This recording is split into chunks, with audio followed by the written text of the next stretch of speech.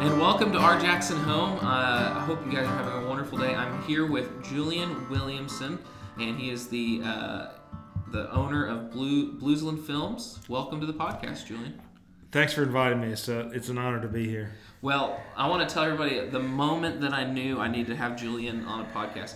I used to work with a restaurant that sponsored the Union Variety Show.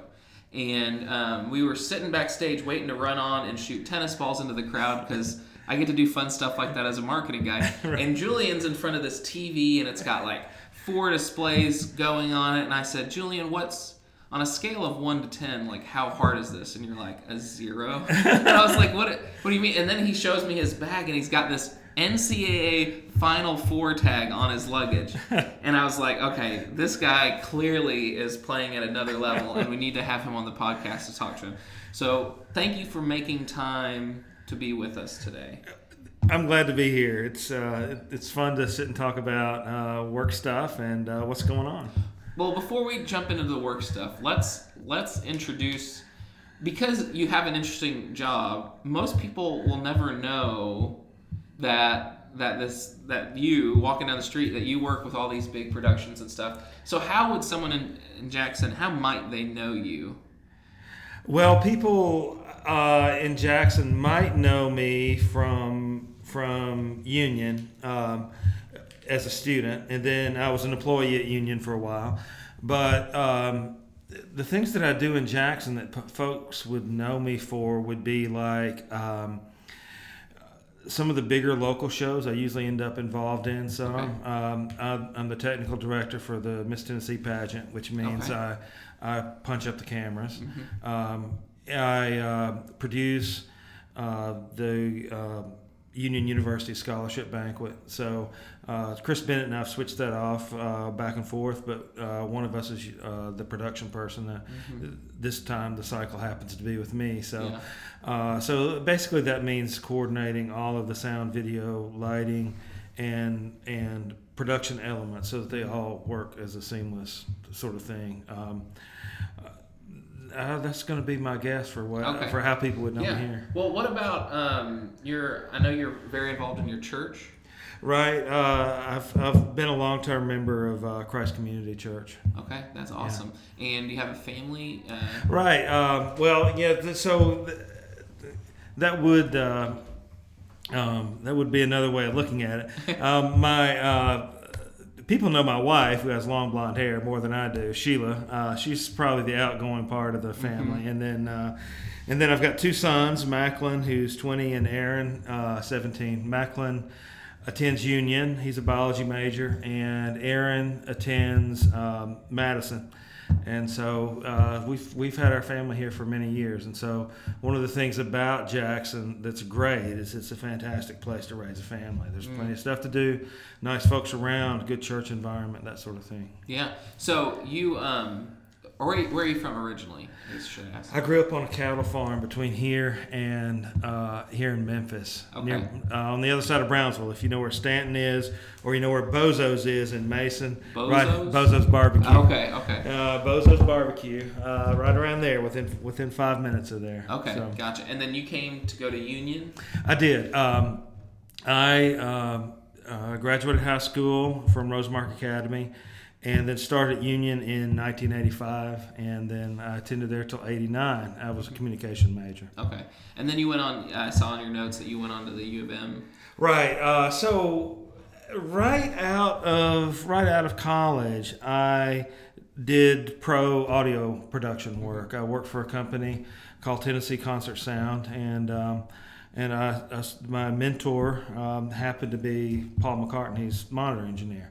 So it was sort of a nice jump into deep water, and I learned a lot about production there, and through Bernie, who I'm talking about, and then I started feeling like I wanted to do more video-wise. Mm-hmm. A position opened up at Union. I worked for Union for a little while. And then over time, I thought I wanted to further my education. So I went to University of Memphis. Once again, a communication major. I got a master's with an emphasis in film. Okay. Well, any hobbies that we should know about? Oh, yeah. I've got hobbies. I like to hike, backpack, And I have a motorcycle, so I like to ride a motorcycle. Okay, I didn't know that. I do too. That's fun. What do you got? I've got a Valkyrie Interstate. Cool. What last production year they made those? What about you? I have a Triumph Bonneville. I have English. a fairly new one, and I also have two vintage Bonnevils from the late 60s. Wow. Not Bonnevils, Triumphs. I love Triumphs. They're really cool bikes. So that's in my spare time I try and keep the old ones running, but the new one I like to ride a lot. And then and you showed me recently you and a group of friends published some poetry. Right, we did. So that. That's both a hobby and also a way to deal with life, I guess. It's a creative outlet. Yeah. So yes. Even creative people who work in the creative industry have to have creative outlets. Okay, all right. So here's the secret. When you work, for me, not everybody's like this, but I almost consider my creative work that I do for a living a craft. It is what it is. I mean, it's either you're doing something for sports or for an event or for a speaker or something like that, and the creative part is doing the best job you can with it. But if you want to go out past that, you have to sort of find something that you originated yourself. You see what I'm saying? Yeah. It's sort of your artistic output. So yes, my work is creative, but then I feel the need to want to do something a little beyond. That you set the boundaries on. Right, that I set the boundaries on. So my friend and I, Ross Guthrie, who is a deacon at All Saints Anglican Church now, did a book of poetry, 30 poems by Easter. Each of us wrote 30. And we had Ryan Flaster and his lovely wife bound it for us, hardcover, in their home. And so basically that's one of the big creative things we've done over the last year. And when we close this show, I'm going to ask you to read us a piece, okay? Okay, all right. And all right, well, we're going to head into our first break, Julian, and then I want to come back, and I'd love for us to hear more about how you've gotten to where you are in your career, because it's just something that very few people get to witness and experience. So from our front porch to yours, this is our Jackson home.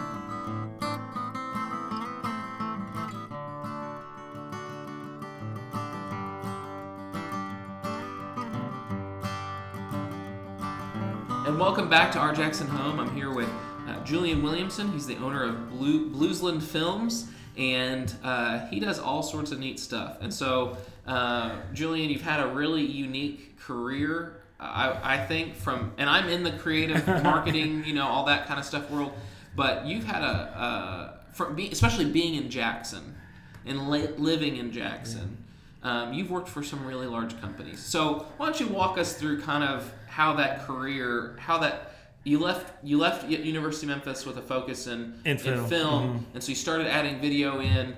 Why don't you tell us about that? Okay, well, really it was about, while I was working at Union, I was sort of their technical person, and I began to feel like I wanted to work a little harder at transitioning into doing some more challenging work. So one of the things that I did at the last part of my of my master's degree, I had a thesis project, and the thesis project was an independent film. So I did a short documentary on the Hatchie River, which is a place I spent a lot of time as a kid. I've heard there's lots of dead bodies in the Hatchie Bottom. Is that true? I've never seen one. Okay. But I wouldn't be surprised. It could be a pretty scary place. So I did this documentary, and I did it on film. So I kind of got caught a good time to do film, because in the early days of HD, film was the best way to originate. There weren't any really good HD cameras out there. So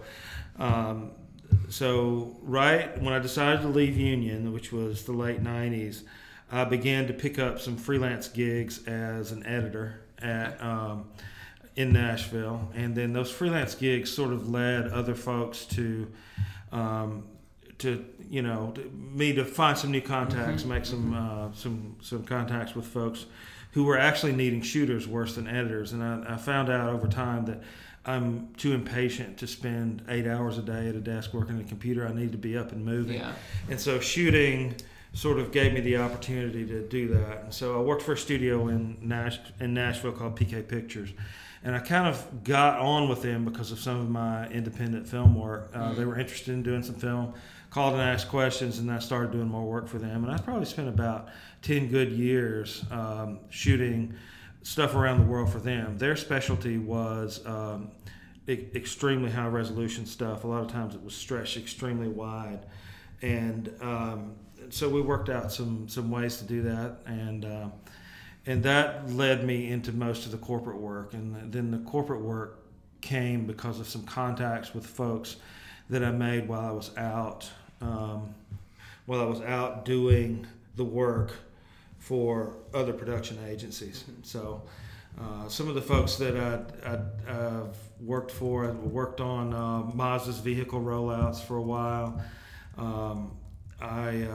When Land Rover and Jaguar combined, they did a presentation on the side of a mountain in Denver, and I interviewed their CEO and did some stuff with him for that presentation. So wow. most of my contacts with large corporate things came about that way. Two of the funnest ones I did were for computer people. For IBM, I went to took a trip around the world in 3 weeks and shot basically material for their corporate meetings around the world, which involved I was in the venue where Kofi Annan was speaking, and so we did some stuff with him. We did some stuff with Alistair Fothergill, who was the producer for Planet Earth. So wow. Okay. he did a lot of pioneering nature HD work, and we were basically there to make sure that his work and his presentation worked for the corporate world. So then I did that, and then I worked for EDS Hewlett Packard some, and that led to some more contacts because I basically shooting for somebody there's a huge trust factor. So the thing I learned in Nashville is that music people like to look good, and they like for all your stuff to be prepared and ready to go so that they can walk in, they don't waste much of their time. Well, the thing I learned is that CEOs of large corporations are the same way. They like to look good, and they don't want to waste time. So I spent a good deal of effort pre-packaging kits and things that would and arranging things so that the images would come out good. And then that sort of led to some folks from the broadcast industry. We had mutual contacts calling me up. And so I did interviews for ESPN for a while, did hockey, I did some of the pre-Olympics interviews back before the last Summer Olympics, whenever that was. 4 years ago. Right. It's been a while ago when I did those. And then... it's because of the Summer Olympics. Right. Yeah, right, exactly. And then I guess what happened from there is, again, mutual contact. It's all about contacts. Advertising doesn't really work well for me. Yeah. And so that led into some more folks that were involved with CBS. So I managed to fall in with a group that... out of Atlanta that was producing the pregame shows, the Final Four pregame shows for Greg Gumbel. And then they needed somebody to coordinate studio-like shoots on location. Like, for instance, the first one we did was in Atlanta in the Coke Museum on the second floor. So they want a studio-type shoot on the second floor of a Coke Museum in Atlanta. And it has to be an extremely fast turnaround. Yeah. So, the museum closes, we got to load in overnight. And then we had to match lighting levels to what the exterior would be at 9 a.m. the next morning when we shot the show. And, I make a habit of really pre-visualizing how things ought to go, planning the load in. And so basically, I coordinated cameras sound, lighting, all that sort of thing to make that happen. And it was one of those very, very much a mission critical project. And so that's kind of, I don't know whether I'm rambling on too much. No, you're making sense to me. But those mission critical projects ended up being the most critical and the most profitable. Mm-hmm. Because basically it's a lot of planning, and this is what's enabled it to work in Jackson better over the last few years. A lot of planning builds up to 3 or 4 days on site. Yeah. And those 3 or 4 days on site are extremely intense, but all your planning hopefully goes through. So you work like kind of really 3 or 4 days. I mean, not that you say you don't work up to that, but like, so you kind of work a little bit on the way up to it, and then it's like solid 4 days full time kind of. Right. I wouldn't say a little bit. It's kind of a lot in that, for instance, we'll make call sheets. I may have 20 people on a crew. Okay. So coordinating all those folks to get there at the right time. Yeah. Getting them fed, and then coordinating the arrival of sound, video, and lighting equipment in staggered stages at the right spot so that you can get all this together at one time is the bulk of the work. Yeah. So that's all the planning work. But then on site, you can do that in an 8-hour day, or and then some days are lighter than others. On site, then it's really a lot. Like the last event I did in the Grand Ole Opry House, there was a Grand Ole Opry show the night before, and the very next day it had to be entirely different.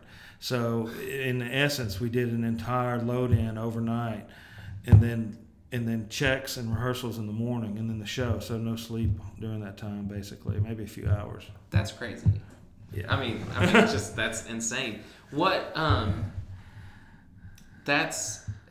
And so here's the thing. No one in Jackson, you'd come across Julian Williamson at church or see him in the community, you would never know that you do all these things. Right. I should probably have a shirt that says, if anybody needs any of this sort of service, please call me. Because I usually it's hard to explain to people what I do. So it's nice to have this opportunity to talk a little longer, because usually when I say, I do video work, they think, well, do you do weddings? Do you do ads? And it's really neither one of those things. No, you do a much higher level. You can send those people to me. No.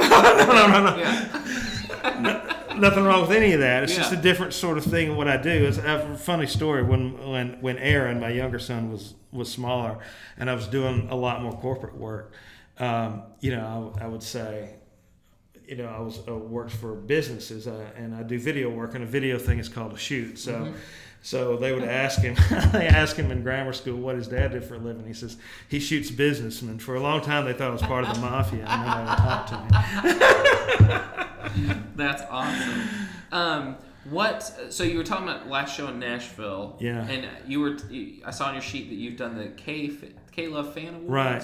Talk to me about that, because that seems like the pre-show, that's just like an hour's worth of TV, and is this show much longer? I know it's probably longer. Yeah, and you got to think. So these are two different shows, and figuring out how to do each thing for each separate show is another thing too. Mm-hmm. Like Final Four is a show that's done on set with Greg Gumbel and a guest, and it has pre-produced segments. So we shoot short, in 15-minute segments with scripted content. So basically we are shooting the studio wraparounds for pre-produced segments, and then all of a sudden in the next 2 hours, all that gets edited together and put up on a satellite, and then the station gets it. With K-Love, it's basically a 3.5 hour long show with no breaks. It's like, and we do a red carpet beforehand, but it's like any other award show, like the CMAs or anything else. A bunch of musical acts, a bunch of awards to give out, and a bunch of folks in the audience. So, and is that broadcasted live then? It's streamed live. Mm-hmm. K-Love is strategizing how to best use their content. So this is only this coming year, which we're working on now, is only the third year I've been involved. They've only done it one other year. So they've tried to go up each time. K-Love TV, K-Love started, the K-Love radio stations, the Christian radio station, started a thing called K-Love TV. And so we streamed it live as a teaser for folks to get involved with K-Love TV last year. This year, I'm not exactly sure what the outlet is. It hasn't been...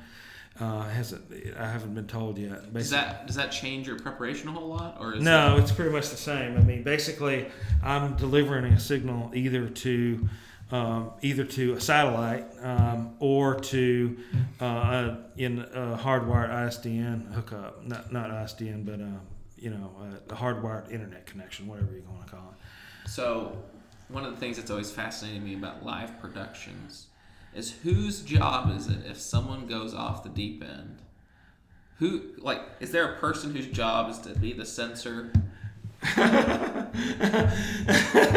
a Janet Jackson Super Bowl type thing? Is there someone whose job is to cut that cord? It is a nerve-wracking bit. There are a few censors. My tolerance is probably lower than the folks above me. So I mean, really, I'm sitting in the chair that says either cut it or keep it during the live broadcast. But the executive producers who pay us all, if they say cut it, then I'm going to cut it. You know what I'm saying? So, like, I'll sit back. Someone else directs usually. So that pretty much goes and it flows on without my constant, But if I say, if I notice, for instance, I'm looking out and say, well, we've got enough of that, I'll say something like, hey, let's move on to something else. Yeah. But on a show like K-Love, it's mainly determined by the show producer who's responsible to keep his end going. But then I've been known to get on and the headsets and say, "Oh, this is dragging. Can we? Can we tell Flash to wrap it up?" Yeah. Well, Julian, we're going to head into our second break, and we'll come back and talk a little bit more about your work and your life. So, sitting between the Tennessee and Mississippi rivers, this is our Jackson Home.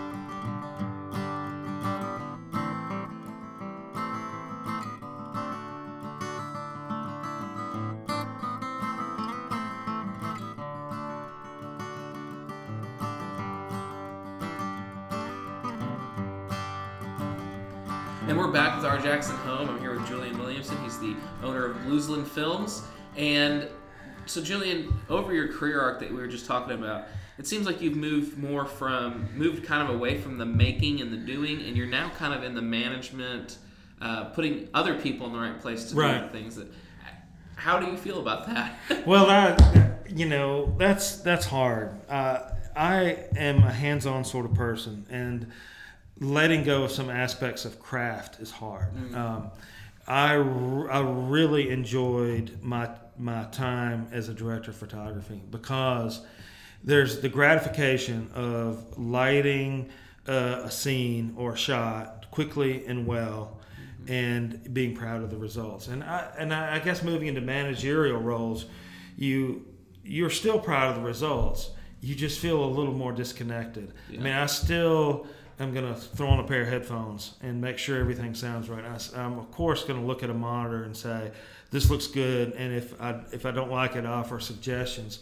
But really now it's more of coordinating talented people to put in that I know that I can depend on to put in the areas that they'll fulfill well, and then handling the new thing, which is handling budgets and billing and all of the logistics of getting a crew together that only exist as a composite for, say, 12 hours. Yeah. And they have to be from all over the world. They can be from all over the country, all over the world even. And then, but ideally they know each other, and there's that groove that happens between them that makes them work together and produce a good product. So to me, it's a new thing. I'm marketing to a new bunch of folks. I'm learning to find new clients. I'm trying out ways for people to understand how the budgeting works. Mm-hmm. So, but it's been a move because I knew that,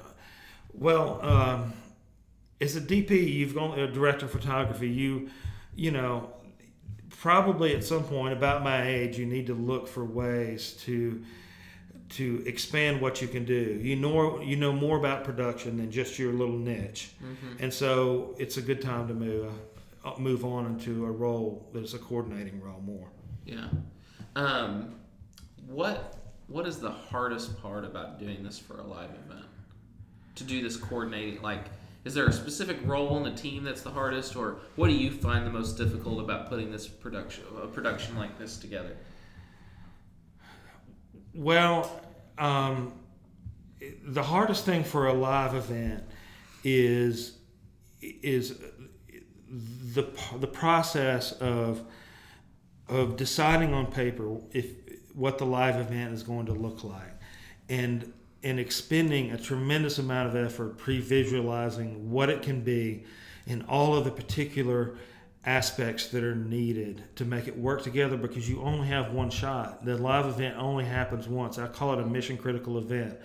And the mission critical events, for those of you who may be interested in doing video work, the ones that pay the most money are usually the mission critical events. Either it's mission critical because it only happens once, or it's mission critical because you are dealing with a person whose day rate is so far beyond yours. A CEO of a company who's making a buttload of money. I shot a billionaire once, a bunch of green screen stuff, and the billionaire's handler came into me and says, I had 7 or 8 setups, and the billionaire's handler said, I had to do 7 setups. He says, you have them for an hour and 15 minutes.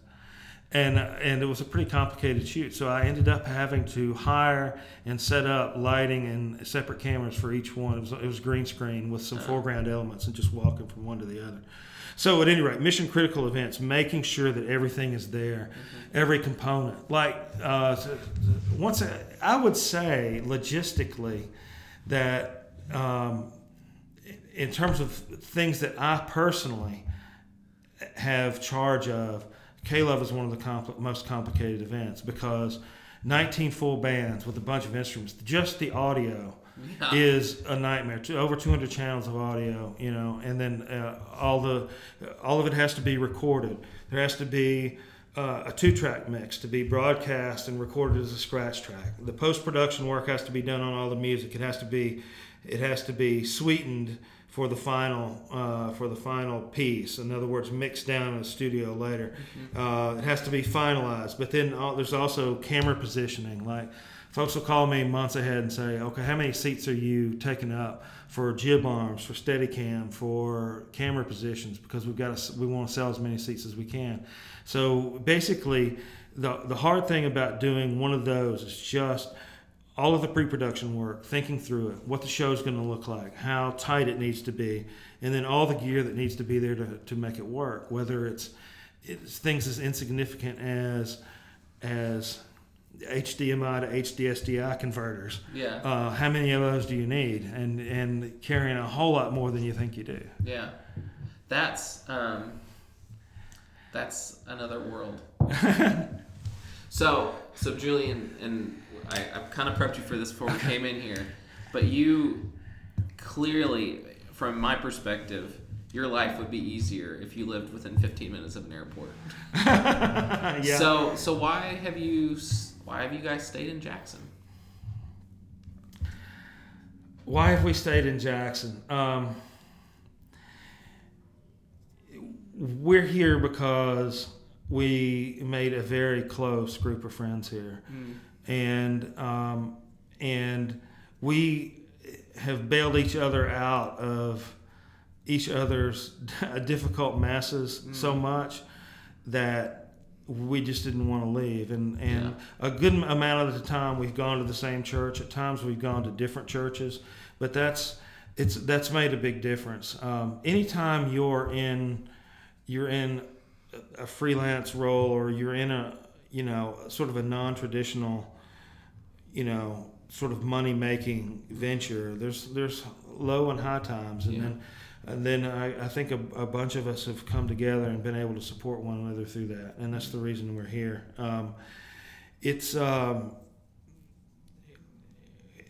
Yes, it would be easier to do production in a big city, and then I guess the other thing I need to say is our kids have grown to great schools, and being able to get a good education in a great environment is worth a lot.